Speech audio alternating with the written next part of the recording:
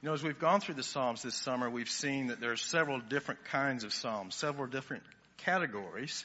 There's Psalms of thanksgiving, where David and other writers in the Psalms are writing about some particular deliverance or some blessing that God has bestowed upon them. There's Psalms of petition that ask for deliverance through a difficult circumstance, difficult situation.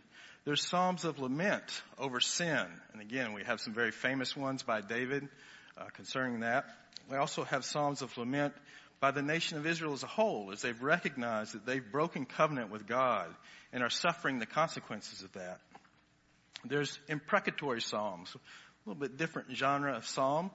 The psalmist in that case is praying down vengeance upon not just his enemies, but the Lord's enemies. But tonight we're going to be looking at probably one of the predominant themes in the Psalms. It's a psalm of praise in Psalm 29. The major theme of the praise psalms is God is the great king who rules over all things, especially as protector of his people. There's an emphasis upon the sovereign Lord as the only one worthy of worship and devotion. The God of Israel, the true God, is the only one worthy of worship. God will have no rivals.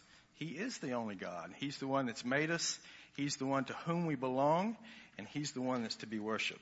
That's exactly what we'll see in Psalm 29. I trust you have a handout. If not, we'll have somebody get you one. But you see the introductory statement there.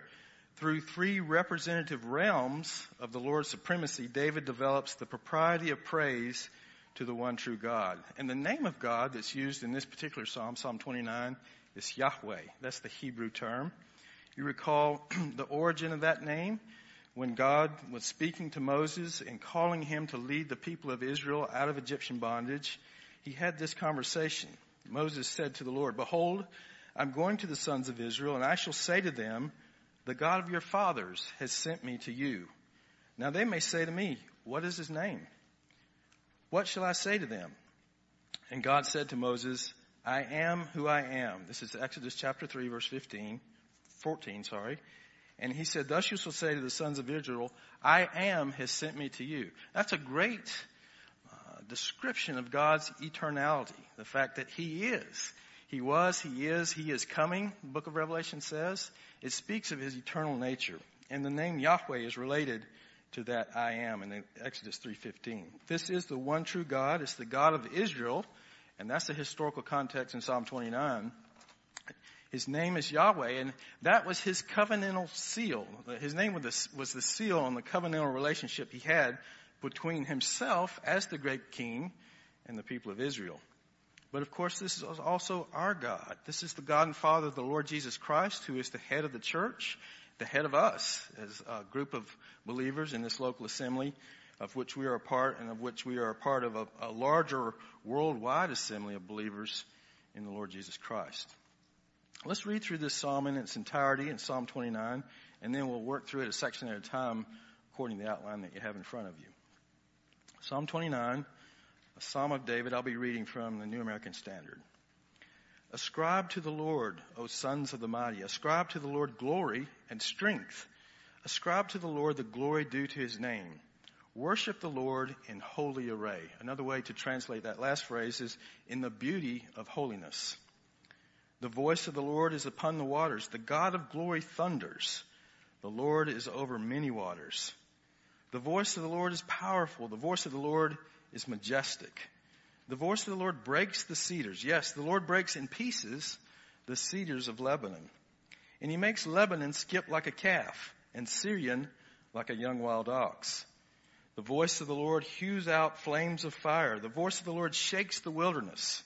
The Lord shakes the wilderness of Kadesh. The voice of the Lord makes the deer to calve and strips the forest bare. And in his temple, everything says, glory. The Lord sat as king at the flood. Yes, the Lord sits as king forever. The Lord will give strength to his people.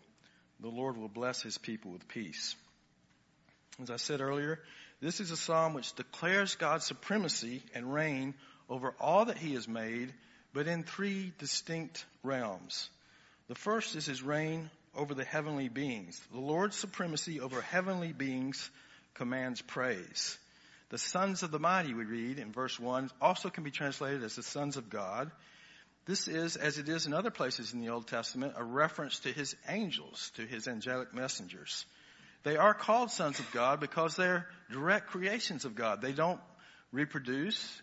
They don't beget other angels. Even Adam, in the genealogy of Christ in Luke chapter 3, is called a son of God or one begotten of God because he was directly made by God. He didn't come through another man. So what's happening here is that David and the congregation that sings this psalm are calling on these heavenly beings, the angels, to join them in worship as they give the Lord his due worship and praise, as they give him the glory that's due to his name and reputation. And we actually have a couple of good examples of this in both the Old Testament and the New. We'll look at one each. And as I read these references, I want you to notice the emphasis on God's holiness. We saw there in the last part of verse 2, it talks about worshiping the Lord in the beauty of holiness. And we'll see that same thing happening as we look at these examples of angelic worship. The first is in Isaiah chapter 6.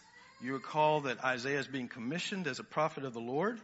And when he sees in a vision the seraphim, which is a special class of angels, and they are crying out, "Holy, holy, holy is the Lord of hosts. The whole earth is full of his glory." It sounds very similar to the language of Psalm 29. It's recognizing that all that God has made in his creation declares his glory.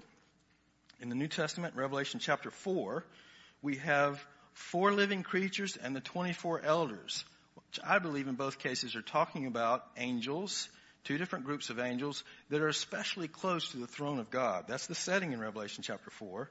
And Revelation 4:8 says this: "The 4 living creatures, each one of them having 6 wings, are full of eyes around and within, and day and night they do not cease to say, 'Holy, holy, holy is the Lord God, the Almighty, who was and who is to come.'" Notice the connection there again. It's talking about the eternal nature of God, the fact that he has always been, he always is, he always will be.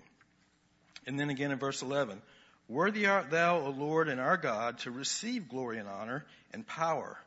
For thou dost create all things, and because of thy will they existed and were created."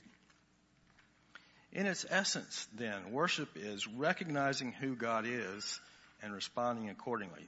The angels do that continually. They do that day and night. And we, as children of God, through the new birth, begotten by him through the new birth, should do that same thing. Now, one of the ways that we do that certainly is when we gather together on Sunday, morning and evening, to hear the Word of God, to worship together, to sing his praises. That's one form of worship for us. But worship also takes place throughout the week as we serve God in whatever we're doing.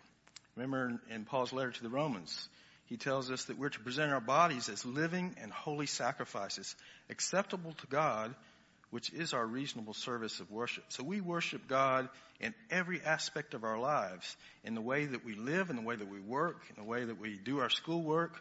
We're to do that as unto the Lord and as an act of worship to him. Well, God not only reigns over the angelic beings, he also reigns over the forces of nature. I'm not talking about Mother Nature. I don't particularly like that phrase. But God has forces of nature that he employs for his purposes. And the bulk of the psalm is dealing with this. As Howard said this morning, it's really a psalm about a thunderstorm. And that's what we're going to see in verses 3 through 9. The Lord's supremacy over the forces of nature consummates in praise. This is really the heart of the psalm. And we see this phrase that runs throughout these verses, the voice of the Lord. It appears 7 times in these 7 verses.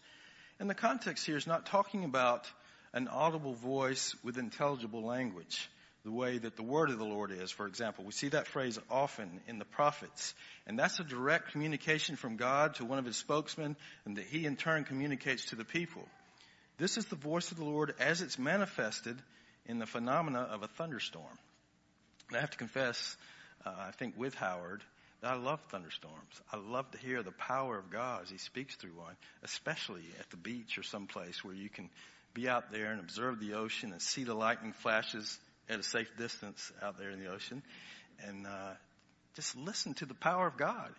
We're going to talk more about that phenomenon of thunder, but I think there's, you can think about, if any of you have seen the movie Luther, the fact that Luther himself was shaken to his core by a thunderstorm. It's what brought about his conversion.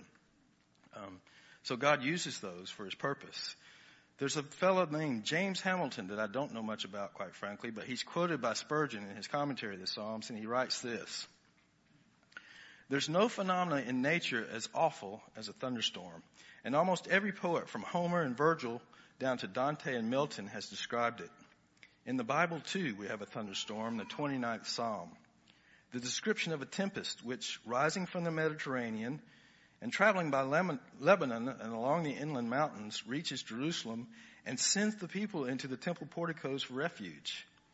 And besides these touches of terror which the geographical progress of the tornado has described, it derives a sacred vitality and power from the presence of Jehovah in each successive peal of thunder, that is." Verses 3 through 9 describe such a storm. And it's really, as you think about David being, we don't know exactly where he was when he wrote this psalm, but I think it's safe to say he's probably somewhere in the interior of Israel. He's from the tribe of Judah. And we have a map here, actually. Luke, if you could flash that up here for us.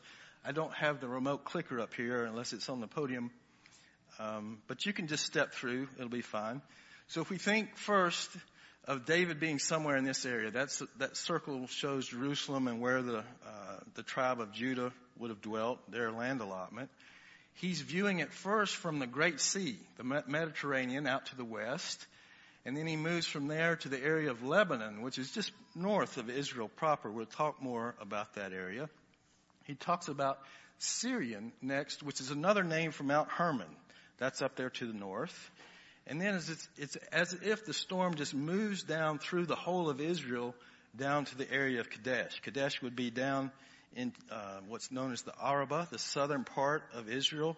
So we not only have the full geographic spread of the land of promise, but also all the topography that's involved, from the mountains in the north to the desert area in the south.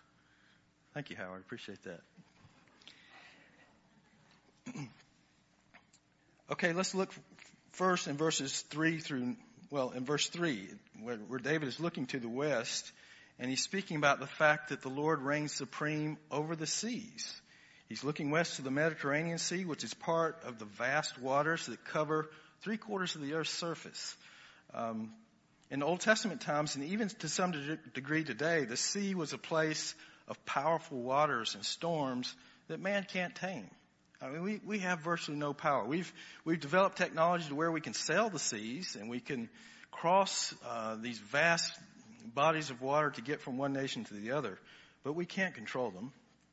In Old Testament times, it was also seen as a very dangerous place, full of sea monsters, a place of chaos and danger. And yet, God sits upon these waters and reigns over them. God is the one who made those dangerous sea monsters. He's the one who made all the other sea life that teems under the oceans. We're about ready to go to the beach ourselves. Our family is leaving next Saturday to go down to Amelia Island. I like to go see the pond at least once a year, just to be down there and see that huge creation of God and to think about all that's under there. I mean, it's another world under there. It's teeming with all sorts of life. And we don't often think about that unless we're watching a program on National Geographic or unless you're actually at the ocean. I like to just sit out there and stare across the ocean and think about the nations that are on the other side and just think about all that's under there. Psalm 104 is another psalm of praise that talks about this. Psalm 104 verses 24 through 26 says this: "O Lord, how many are thy works? In wisdom thou hast made them all. The earth is full of thy possessions. There is the sea, great and broad, in which are swarms without number, animals, both small and great. There the ships move along, and Leviathan, which thou hast formed to sport in it." Leviathan, of course, is that very famous sea monster that's talked about so much in the book of Job. The emphasis there being on the fact that God is the one that made this huge creature, not Job, not any other man for that matter. And God is the only one that can truly control it. But God does control it. He rules over it. God is also the one who controls the sea's waves and its boundaries. God himself, speaking to Job in Job 38, verses 8 through 11, says this: "Who enclosed the sea with doors? When bursting forth it went out from the womb. When I made a cloud its garment, and thick darkness its swaddling band. And I placed boundaries on it." You know, there's a reason that the water at the ocean doesn't come up any further than it does. God has defined those boundaries. "I set a bolt and doors, And I said, thus far you shall come and no farther, and here shall your proud waves stop. God is the one also who throws down those storms on the sea and causes them to stop again. We have an excellent example of this in the book of Jonah. In fact, the whole book of Jonah is a book that testifies to the sovereignty of God over all of his creation. You're familiar with that story. We won't go through the whole book. But the storm scene in chapter 1 begins with this. And the Lord hurled a great storm, a great wind on the sea. And there was a great storm on the sea, so that the ship that Jonah and his shipmates was about to break up. That same scene ends with these words in verse 12 of chapter 1. And he, Jonah, said to them, pick me up and throw me into the sea, then the sea will become calm for you. For I know that on account of me this great storm has come upon you. And then skipping down to verse 15, so they picked up Jonah, threw him into the sea, and the sea stopped its raging. We have the example of Christ himself as one who was able to stop a raging sea immediately. Immediately the wind stopped and the waters became calm. And of course Christ was God in the flesh. But indeed, as we read in these verses, the voice of the Lord is upon the many waters, and he reigns over them all. Now we go to the north. The Lord reigns supreme over the high country in Lebanon. The storm has moved to the north, and we're in that mountainous country of Lebanon, an area that's known not only for its mountains, but also for its great cedar trees. These are big trees. The average height is about 85 feet. Some have measured over 100 feet tall. They can be as big as 40 feet in circumference, and the spread of their branches is sometimes as wide as the height of the tree. The Lebanon cedar in the Bible is used primarily for large buildings and structures, or supporting beams and pillars in those buildings, including the temple. They're also used as ship's masts. So that gives you an idea of the size of these trees. But the verses here indicate that these massive trees are no match for the voice of the Lord. He splinters them like toothpicks. The thunder of his voice also affects the large mountains in this area. The mountainous area of Lebanon, and again, Syrian is the name of Mount Hermon, another mountain in that area. They're compared to these frisky young farm animals, a young calf or an ox, that probably some of you have grown up on a farm and seen the way that they dance and shake around when they get frisky. The thunderous shout of the Lord is so powerful that these huge mountains appear to move in the same way as these animals. It's because of the power of his voice. Verse 7 says that the voice of the Lord hews out flames of fire.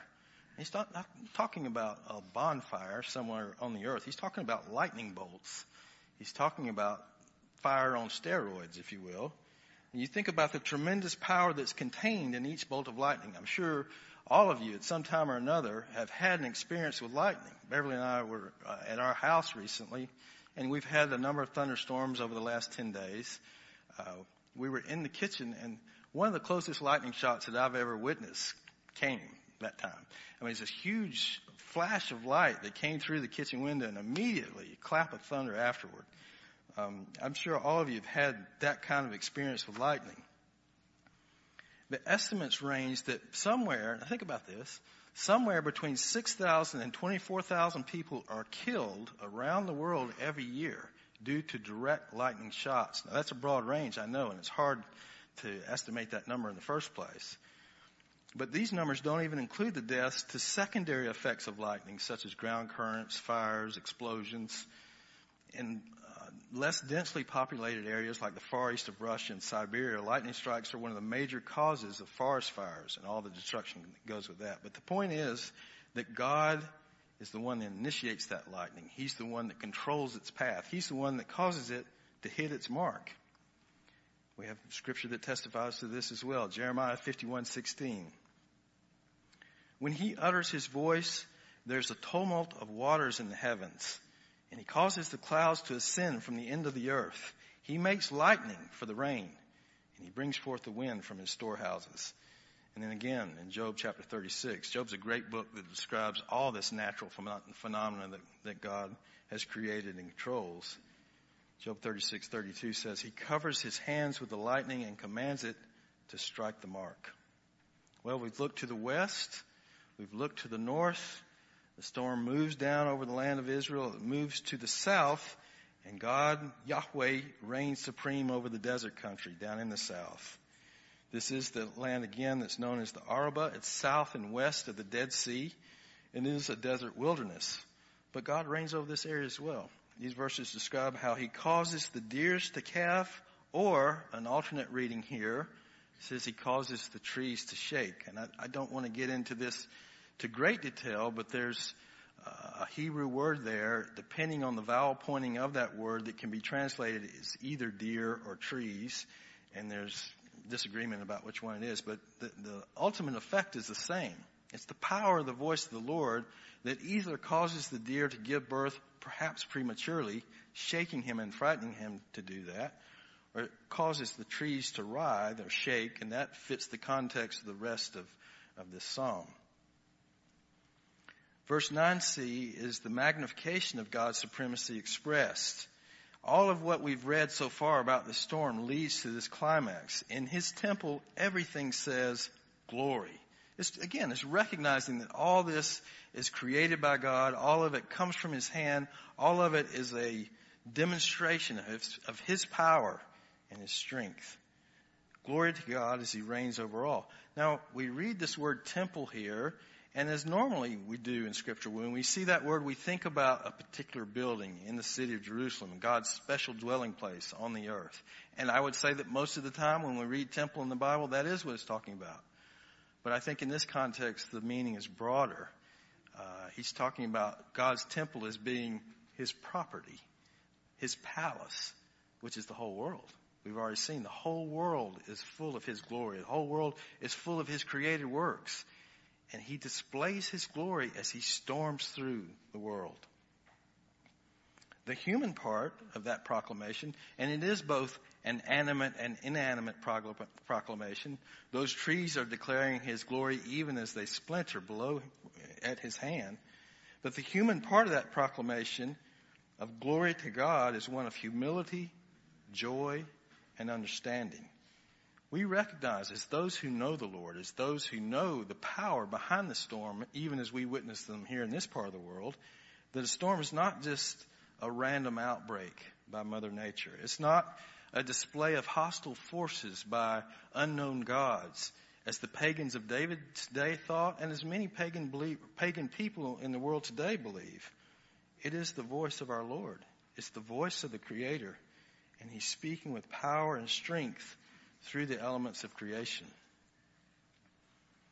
That brings us to the third realm of the Lord's supremacy, and that is his supremacy over humanity. The Lord's supremacy over humanity calls for praise in verses 10 through 11. First, because of his position. The first part of verse 10 says that God sat as king over the flood. Now, the word here that's used for flood is used in only one other place in the Bible, in chapters 6 through 11 of the book of Genesis. So obviously here it's talking about the worldwide flood that God used. You talk about a storm. That was the ultimate display of God's power. He not only caused it to rain, he also broke up the fountains of the deep, and he covered the entire world, the highest mountain peaks, for a period of a year to wipe out his creation and start all over again. And yet, God reigned fully over that event. He predicted it. He delivered Noah and his family and the animals on the ark through it. He brought it to an end exactly when he wanted to bring it to an end. And he brought life back to the earth. The Lord continues to reign not only over every other weather event of nature that we see today, but over all of time. And he will continue to do so right up until the end of this age. Now we know that at the end of the great flood, God promised never to destroy the world again by fire. But he did say, and 2 Peter talks about this, that he will destroy the world again. I'm sorry, I think I said fire. He'll never destroy the world again by flood, by water, but he will destroy it again by fire. 2 Peter 3 verses 3 through 7 says this. Know this, first of all, that in the last days mockers will come with their mocking, following after their own lust and saying, where's the promise of his coming? He's talking about the return of Christ here. For ever since the fathers fell asleep, all continues just as it was from the beginning of creation. And he's going to go on to explain why they are wrong when they say that. And the reason that they are wrong is because the great flood came and destroyed the whole creation, and God renewed it. That's what it says in verse 5. When they maintain this, it escapes their notice by the word of God the heavens existed long ago, and the earth was formed out of water and by water, through which the world at that time was destroyed, being flooded with water. But the present heavens and earth, that's the one still that we're living in today, the present heavens and earth by his word are being reserved for fire, kept for the day of judgment and destruction of ungodly men. God promised after the great flood never again to destroy the world by water, but he will destroy it in the future by fire. And we today live between these two great events. Between the flood past, that we get occasional rainbow reminders of God's mercy and the fact that he promised, even though we've had strong rainstorms and local floods all over the world ever since the great flood, he's promised never to destroy the world again by water. But we live also looking forward to that future event when God will bring a fiery judgment, a fire judgment upon the world. And we're reminded that God reigns supreme over all of that time. Finally, the Lord's supremacy over humanity calls for praise because of his provisions. This is in verse 11, and we're breaking it up into 2 points. His provisions, one being his protection. God gave strength and protected Noah and his family through the flood because they believed his word and acted upon it when nobody else did. You know, the New Testament tells us that Noah was a preacher of righteousness. Over a period of 120 years, he was building the ark as a testimony to the fact of what God was going to do, even though it had never rained before. And yet only Noah and his family entered the ark, acting in faith. God has also given strength and protection to the faithful remnant of Israel who trusted in his promise through their history and lived accordingly. He continues to strengthen and protect his people today, not necessarily from trials or persecutions or even physical death, but he does protect them from the severity of his judgment and from the second death, which is an eternal separation from God. So he gives protection to his people. And the Lord also gives peace to his people. He blesses his people with peace. This psalm as a whole is a demonstration of God's tremendous power through what can be very frightening elements of a thunderstorm. Most of us, I don't think of a thunderstorm as something peaceful, but it can be as you look out upon it because you recognize who it is that's behind the storm.